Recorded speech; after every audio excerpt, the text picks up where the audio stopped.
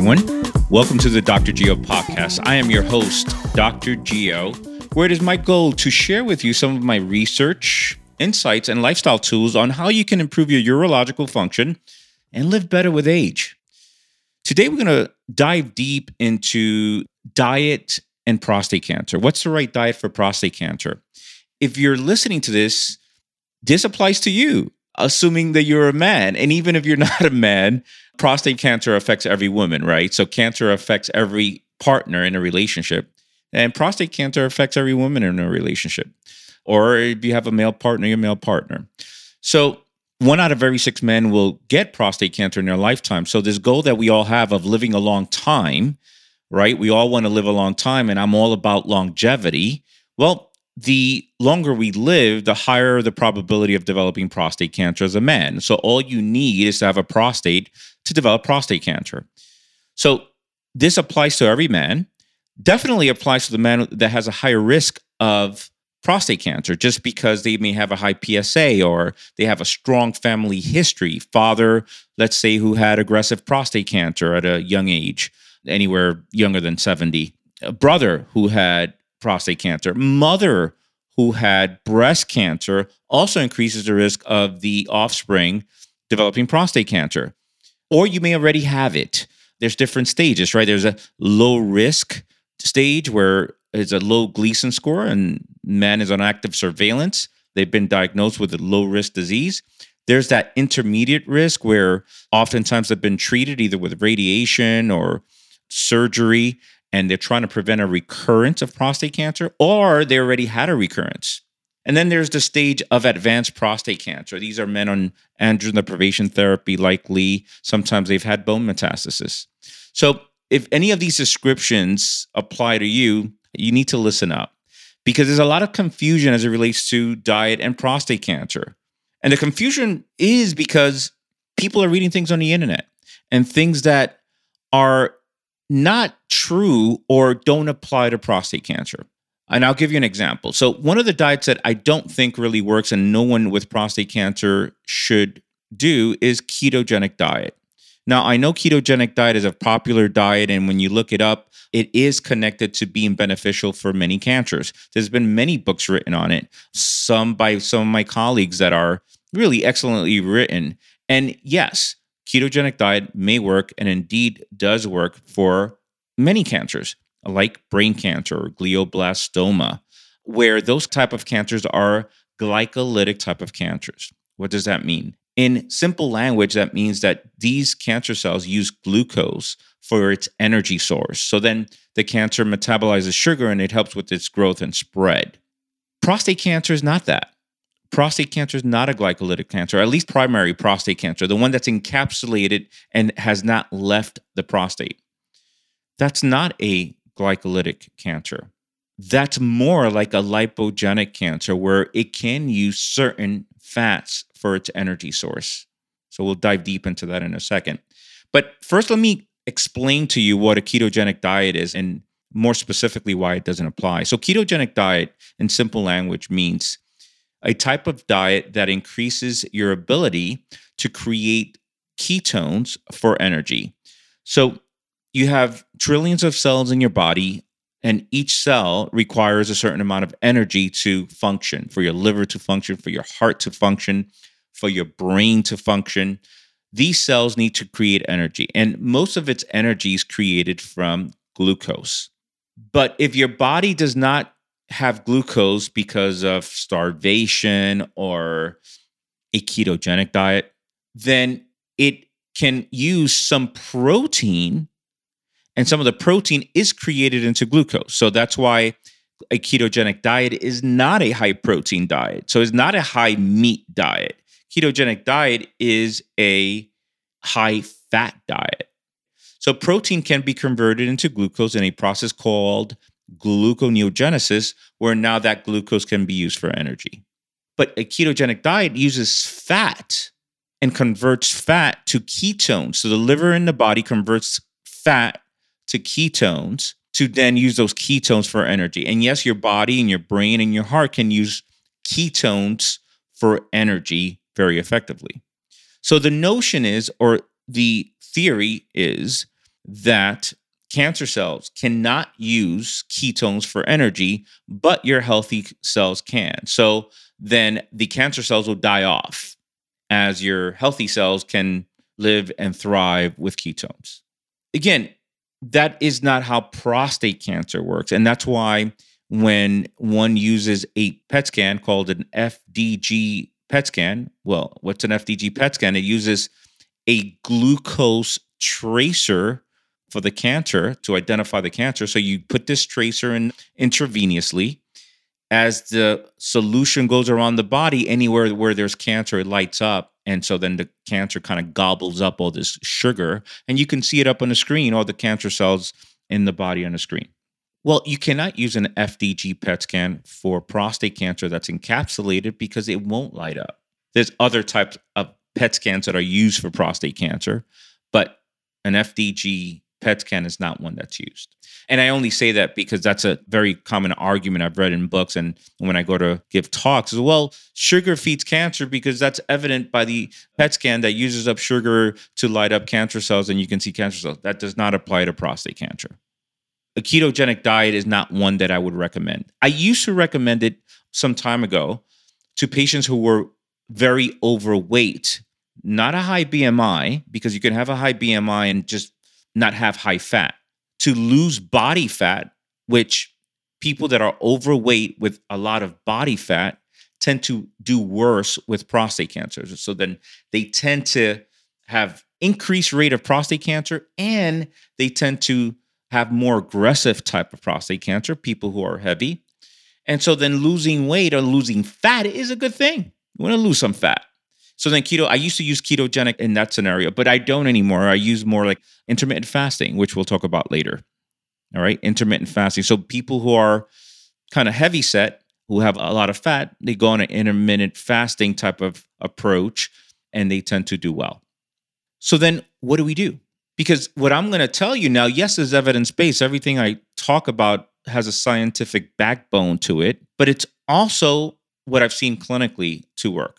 So the best diet for prostate cancer is a fine combination of, and this is part of the XY Wellness diet that many of you have seen. You go to xywellness.com, you'll see a printout available to you on the type of diet that I promote for prostate cancer. xywellness.com is a plant-based Mediterranean type diet, a Mediterranean plant-based diet. So what we know through research is that the consumption of certain vegetables help with keeping prostate cancer at bay. The key vegetables to consume include broccoli, Brussels sprouts, cauliflower, and kale. Those are what's called cruciferous vegetables. So what's so magical about these vegetables, right? What's so therapeutic is not so much the vitamins and minerals. And yes, they do contain good amount of vitamins and minerals. It's the phytochemicals. So in my mind, the anti-cancer benefits, and more specifically, the anti-prostate cancer benefits of food is not as much the vitamins and minerals, but it is the phytochemicals, the herbs and spices, the phytochemicals in cruciferous vegetables, the sulforaphanes, for example. These have anti-prostate cancer benefits. So you want to consume at least 1 or 2 servings a day of cruciferous vegetables. A typical recommendation is to have half of your plate, at least 1 plate a day, half of your plate have some sort of cruciferous vegetables. Brussels sprouts, nicely done, not overly cooked, mildly cooked with some olive oil and spices and garlic. All that is a anti-prostate cancer dish. Then you have the Mediterranean part. Fish, particularly salmon, seems to be protective. Though I said that prostate cancer is more lipogenic in terms of it can use more fat. Well, there are many different types of fats, right? There's unsaturated, there's saturated fat. And within each category, there's subcategories, right? There's DHEA and EPA, and within the polyunsaturated fats. And there's monounsaturated. That's different types of fats out there. And I think I'm going to devote one podcast in the future on fats. But for now, let's keep it simple. Stay away from trans fatty acids. Stay away from fried foods, from cooked oils and baked goods that sometimes have these oils in them. Stay away from bad oils and use good fats. So the good fats are protective, and the good fats include omega-3 fatty acids. So that's why fish is good, and not only fish, but salmon. I would say salmon is the king of fish as it relates to prostate cancer. Not so much whitefish, not so much codfish, not so much grouper, salmon. And good quality salmon that's from the ocean and not overly cooked. So poaching salmon is better than, let's say, cooking it in high heat where there's a lot of charring on the outside.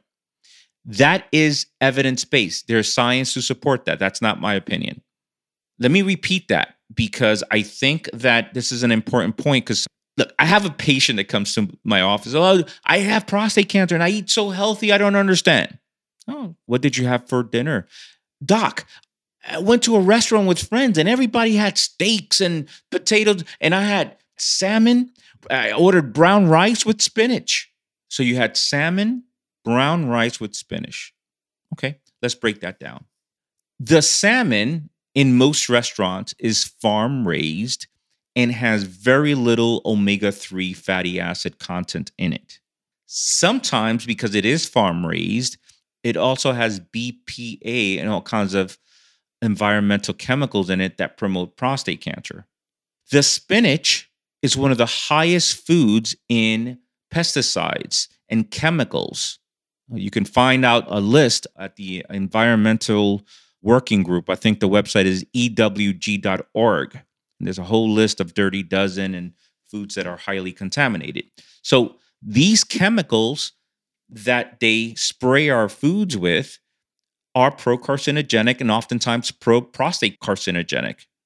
And spinach is top on the list. It's like number one, along with strawberries. That's why spinach and strawberries should be organic. If not, don't consume it. I'm serious. If you do not have access to organic spinach, well, doc, this comes up in some of my conversation. Well, isn't eating vegetables better than nothing? No, not necessarily. No. If you're eating burnt vegetables, overly cooked vegetables, then that does nothing for you. And if you're having foods that are high, not every food needs to be organic, but foods that are high in chemicals and pesticides and herbicides, those you should not eat if they're not organic. So this guy who comes in with he went to dinner and he ate salmon. Well, we talked about the salmon. The spinach is high in chemicals that are carcinogenic and they're hormone disruptors and they cause all kinds of havoc in our bodies. And how about the brown rice? Brown rice, come on, isn't that what everybody says to eat as opposed to white rice? Well, the deal with brown rice is that it is high in cadmium. That's right. So brown rice is high, on average, high in cadmium, unless it's organic. And there's several brands out there that have brown rice that's not high in cadmium. So you want organic brown rice. And no, do not order brown rice in restaurants. But isn't brown rice better than white rice for prostate cancer? I don't know that, honestly. But white rice is only starch, yes. But the white rice, because it's been processed, and yes, you're right, you don't want foods that are heavily processed. But because white rice is processed, is also very low in cadmium, though it's still very high in starch and so forth. So that plate that seems healthy, spinach, salmon, and brown rice, is actually a pro-prostate carcinogenic dish. And this is why it's important to really understand what's happening here. And I'm not saying don't go to restaurants, and we're going to talk about how to be holistic but realistic in the real world. So bear with me here, okay? But if you have prostate cancer, you want to eat a Mediterranean plant-based diet filled with mostly salmon. Sardines are also very good, and all other fish come second. Seafood is fine, but nothing is as protective as salmon, not well cooked, so poached or cooked in low heat, and sardines. All right, let's move on to eggs. Can you have eggs? And the answer is that you want to have no more than 4 eggs a week because eggs have been closely correlated to prostate cancer. And yes, correlation does not equal causation. I understand. But when I look at enough research, observational research papers, and most of them, if not all of them, make a strong case that eggs are not good for prostate cancer, I have to pay attention to that. Now, should you not eat eggs at all? Well, look, the poison is in the dough. So if you eat that plate of salmon with spinach and, in the restaurant and brown rice, and you don't have too much of it, you don't have to worry about getting or making prostate cancer worse from that one dish. Just like you don't have to worry about, if you have a couple of eggs a week, you don't have to worry about getting worse prostate cancer from that or getting prostate cancer. The potential poisonous aspect of any food that is not great for you from a prostate cancer perspective is in the dose if you have too much of it. So based on research and what I recommend patients with is not more than 4 eggs a week. Well, what if the chicken is free roaming and eating organic feed? And is that better? I don't know. I sincerely don't know. I have not seen research on organic eggs that are free roaming as it relates to prostate cancer. The theory is that the yolk has too much choline. It's very high in choline, and too much choline is pro-prostate carcinogenic. Let's talk about that for a second. Choline is a very important nutrient for brain function. You wouldn't do well overall without any choline in your diet. So you need some choline in your diet. Again, too much of choline and too much of many things is a problem in the body. So it seems to be that eating too many foods that are high in choline can be pro-carcinogenic for the prostate. Let me repeat one thing here, and I'm sorry that I know sometimes I'm repetitive, but I want to make sure that my words are not misused. So I want to make sure that you can properly implement what I'm saying. I'm not saying to stop eating all choline. I am saying that the research correlates egg consumption with prostate cancer, and it seems to be due to the choline in the yolk. And choline has been associated with prostate cancer. You shouldn't avoid all choline because you need it for brain function, but you should limit its consumption primarily as it comes from eggs, not more than 4 eggs a week. So, Dr. Gio, can I have egg whites? Maybe. I don't know. I wouldn't go crazy on eggs. What I would say is primarily eat a plant-based Mediterranean diet that includes fish, and the type of fish that's best for prostate cancer is salmon and sardines. Moving on to carbohydrates. Here's the deal. We all know that there are diet wars out there and a lot of diet confusion. You have the vegans that are saying, well, this is the best way to prevent cancer and live long and well. And then you have the Paleolithic diet groups that, well, no, you eat meats and stay away from carbs and you do well, eat meats and vegetables and nuts and seeds. And then you have the carnivores who are literally eating only animal products with little to no vegetables. And then you have the ketogenic and so on. Diets are like religion now, in my opinion. All right. So there's a lot of diet confusion as a result of that. But everybody would agree, interestingly, that processed sugars and simple carbohydrates are bad for you. And it is. This includes all simple carbohydrates, things like pasta and breads and baked goods. I'm not saying to never have a cookie that your friend makes at home and it's nice and warm. And I'm not saying that. I'm saying that you want to be careful with the dose. You want to be careful with overconsumption. Okay? Very important. But everybody would agree that simple carbohydrates and sugar is not good for cancer and for prostate cancer. So that's one area that everybody agrees. So I would seriously limit sugar. This includes, of course, table sugar. You don't want to add sugar to anything, including your tea or coffee. And you don't want to eat too many sweet things or junk food or simple carbohydrates that comes from flour. You don't want flour from wheat or anything like that. You want to limit that or eliminate it. All right. So how about whole grains? What do we do about that? Whole grains are fine, but we already talked about brown rice. So it's not only the grain itself, it's about how it's farmed and chemical exposure to the grain. So in general, things like quinoa, it's great. Brown rice, that's organic. It's better than brown rice that's not organic for the most part because of the cadmium. Buckwheat is great. Oftentimes people use almond flour to create baked goods and things taste good. I like to have, for example, almond flour pancakes. And for me, it tastes great with blueberries. That's what you do with carbohydrates. Do you need to eliminate carbohydrates? No, you don't. You want to be careful with things that are high in sugar and simple carbohydrates, but not eliminate whole grains, particularly that are low in gluten. I would stay away from gluten just because I've clinically seen many people do better as a whole without gluten. Many people have undiagnosed non-celiac gluten sensitivity because gluten seems to be a pro-inflammatory food, so it promotes inflammation. So stay away from gluten. Again, quinoa, buckwheat, those are great to have. I would have vegetables primarily, and you have plenty of carbohydrates for your body to function healthfully from vegetables. Again, cruciferous vegetables and things like fish. How about meat, red meats, chicken and poultry and things of the sort? Okay, here's the deal. Red meat. Everybody wants to say, Dr. Gio, red meat is bad for you. It is bad for prostate cancer. I don't know that. But I read research. I don't know that. I read the research carefully. Here's what it says. Well, some research does correlate red meat consumption with prostate cancer.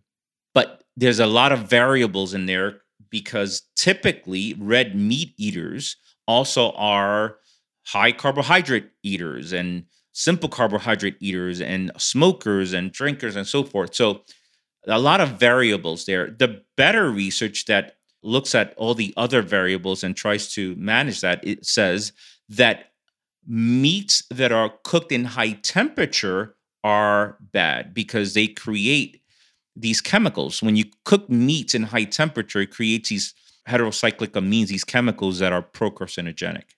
So the research says the following: meats that are cooked in high temperature are not good and are pro-carcinogenic for the prostate, and meats that are cold cuts and prepared meats that have nitrates and things like that, those are the type of meats that seem to be harmful and pro-carcinogenic. Meats that are not cooked in high temperature, and my suspicion, and this is me, I didn't see this in research, but I do know that meats that are grass-fed meats have higher omega-3 fatty acids, low saturated fat, is more nutrient dense. So if you're going to consume red meat, make it grass-fed.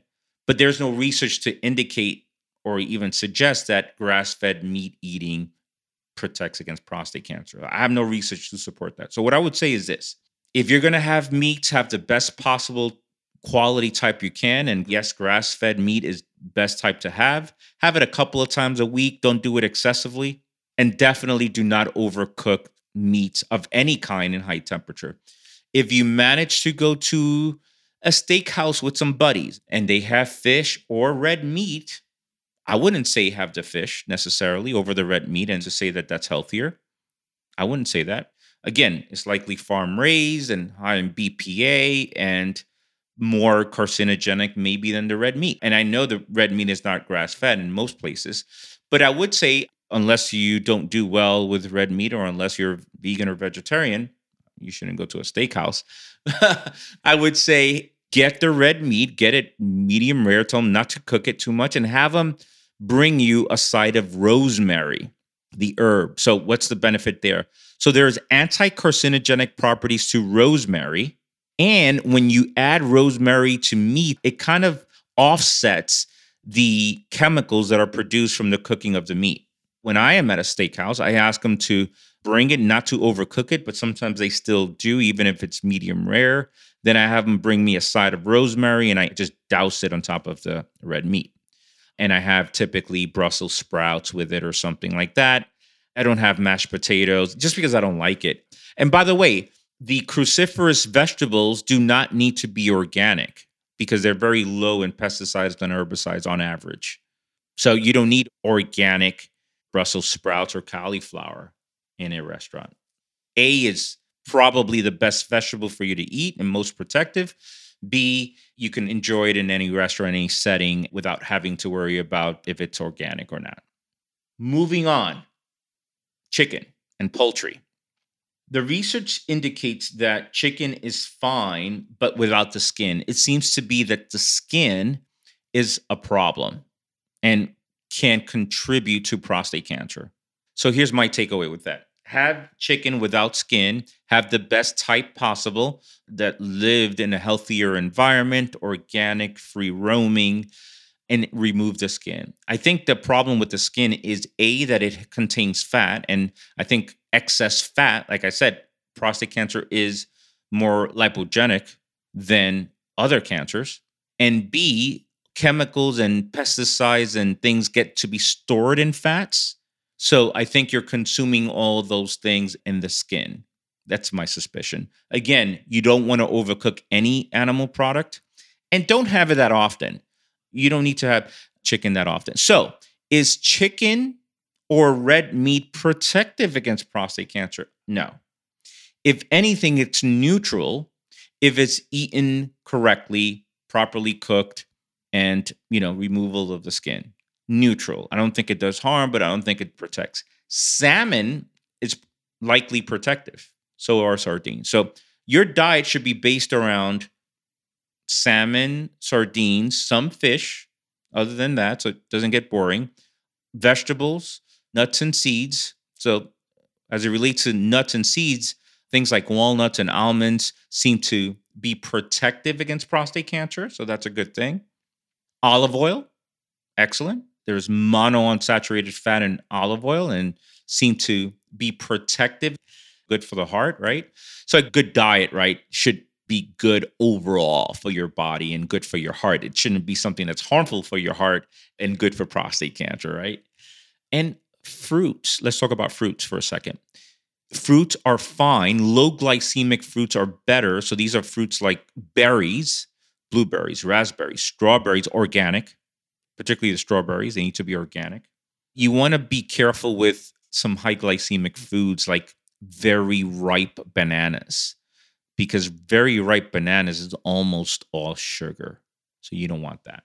Let's talk about watermelon for a second. So people are actually confused about watermelon consumption and prostate cancer because watermelon is a high glycemic food, but it seems to have lycopene like tomatoes. And so then lycopene is protective against prostate cancer. So what's the deal with watermelon? There's a difference between high glycemic food and high glycemic load foods. The bottom line is you can have a high glycemic index food like watermelon, so you consume it and it rushes into your system and it produces a lot of insulin very quickly, and that's not good. But watermelon is a high glycemic index food, but a low glycemic load food, which means that it doesn't produce that much insulin when it's consumed. So it's a low glycemic food plus is protective, or might be. There's no research to support that watermelon protects against prostate cancer, but it does have some lycopene. So I think watermelon is fine to eat, particularly in an exercise body, which you should be exercising a lot. Many of these fruits that are sugary are only harmful in bodies that don't move a lot. So move your body a lot, exercise, and after you exercise, keep moving and you'll be fine. I don't think you need to worry about watermelon being a problem. I think watermelon is fine. Apples are great and protective. There's pectins there, so you want apples. And pears and things, those are wonderful to eat. Lastly, let's talk about what to drink. Water, fresh, clean water. It doesn't have to be 8 glasses a day, particularly if you eat all these fruits and vegetables, because these fruits and vegetables have a lot of water. Remember, fruits and vegetables are 80 to 90% water. So you're eating your water by eating fruits and vegetables. So if you're drinking 8 glasses a day of water plus eating all these fruits and vegetables and tea, you'd be going to the bathroom quite a bit. So I don't think you need all that water. A lot of it depends on how much you sweat and how much you exercise, all those things. But you do need to drink clean water. Coffee seems to be protective against prostate cancer. I would get organic coffee because we don't want these pesticides. Coffee is actually high in pesticides and things. So I would get organic coffee. Some people cannot tolerate coffee. They don't have an enzyme that breaks down coffee properly or the caffeine properly. So if that's you, so if you drink coffee and you get jittery, can't sleep at night, I would pass. It's not worth it. But for those coffee drinkers, coffee's fine. Couple of cups a day is fine. Leave out the dairy, which dairy is not good for prostate cancer. So I would leave out the milk. You can add almond milk if you want to it. You can add soy milk if you want to it. And no, soy will not promote prostate cancer. I don't think it's that protective, but I don't think it'll promote prostate cancer. So almond milk, you can have oat milk is fine, and rice milk is just very sugary, and you want to be careful with so much sugar. It's a carbohydrate. So once you make a carbohydrate into a liquid, it's going to be a lot of sugar in it. And you can have coconut milk or have it black, which is probably preferable. Add no sugar to it. But Dr. Gio, can I add something to it? Come on, I need a little sweetness. Please add a little stevia if you want. Look, if you add a very tiny amount of sugar, it's not going to promote anything, but it has to be tiny. I've seen people, right, just add tablespoon after tablespoon of sugar. It's like, my God, add some coffee to your sugar. Why don't you? It's like ridiculous, right? So you don't want that. So I would try and figure out how to have it black if you could. And it's an acquired taste, and I think you can do it. All right. Green tea. I would have green tea. If you're a coffee drinker, drink coffee and add green tea to it. If you're not a coffee drinker, just drink more green tea. Green tea is protective. It has chemicals in it that have anti-prostate cancer properties, things like EGCG and other chemicals that are catechins that are helpful in reducing the risk of prostate cancer. You want green tea. You want water, green tea. You can have herbal teas, ginger tea. Ginger is an anti-inflammatory. I love ginger, particularly in the wintertime. It's warming, so you want ginger tea. Chamomile tea is great. Those are my favorite type of teas that have the most protective qualities for prostate cancer. How about fruit juice? I would stay away from fruit juice. So fruit juice is way too high in sugar. I don't care that it comes from a fruit. An apple is not the same thing as apple juice. Oranges are not the same thing as orange juice. So these juices are too high in sugar, and they're high glycemic, and they're problematic. So I would stay away from fruit juices. If it's fresh squeezed, it's marginally better because there's some nutrient value in there. Or if you blend it like in a Vitamix, that's fine too because you have the whole fruit in there. But in terms of just fruit juice, I would stay away from that. And then alcohol. Alcohol consumption, excessive alcohol consumption has been connected to cancer overall. In fact, I would say is high up there with cigarette smoking. So I would say that the top three that are mostly associated with cancer include smoking cigarettes, alcohol, and obesity. Those are the top three. So you want to control that. The reality is that some of you are going to drink anyway. So let's be holistic but realistic. So what do? Have red wine. There might be benefit. At least some studies suggest that red wine is fine. Now, the alcohol in red wine is not what's good. It's probably something else. It's probably the pigments of the grapes or something. So you don't want to have a bottle a night. And alcoholism is real. And if you think you have a problem, you need to address it. I've seen many cases in my office of people that don't recognize that they have an alcohol problem, and then they do, and they do better from it. Others that are sober and they live a more fulfilled life as a result of being sober, and so forth. If that's not you, and you like to enjoy a drink or something every now and then, have red wine. You get more bang for your buck than anything else. And I would probably say beer is the least best as it relates to prostate cancer. There's estrogenic components to beer and so forth. Now, holistic but realistic. Summer day, 90 degrees outside. There's a barbecue, easy with barbecue food, be very easy. A, the meats are not high quality typically. B, charredness, these chemicals that are carcinogenic. So be careful with barbecues. Yeah, you can cook vegetables and things and portobello mushrooms, and that's fine, but don't overcook it, and that's fine. They're not carcinogenic. The carcinogenesis of chemicals that are cooked in high heat is only related to muscle meats from animals, not from vegetables, okay?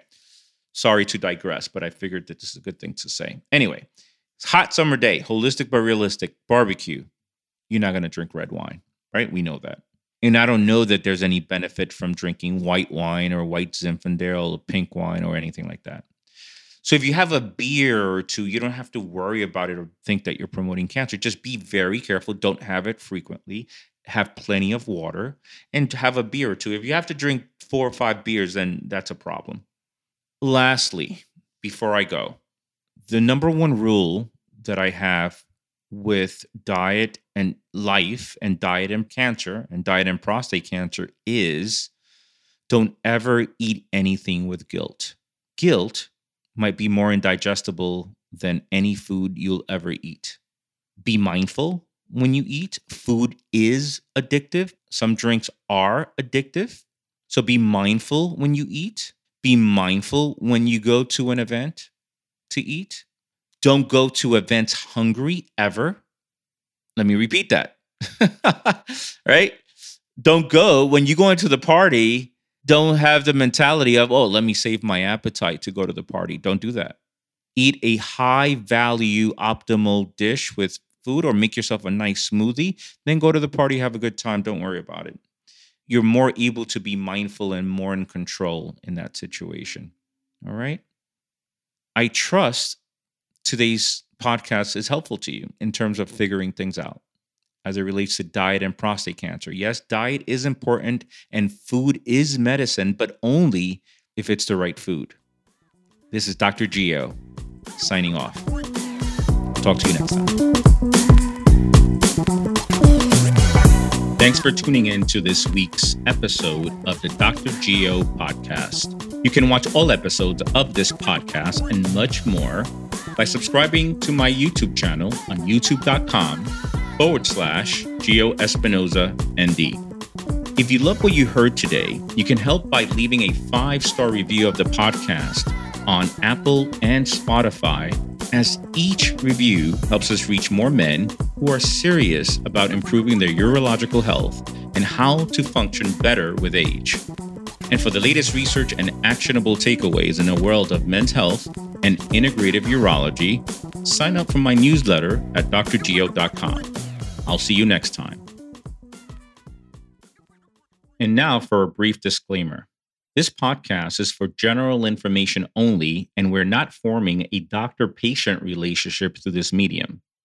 The use of the information and all links associated with this podcast is at the listener's risk and is not to replace medical advice from a physician or a healthcare practitioner. Lastly, thoughts and opinions related to this podcast are my own and may not reflect the views of any institution or organization I'm associated with.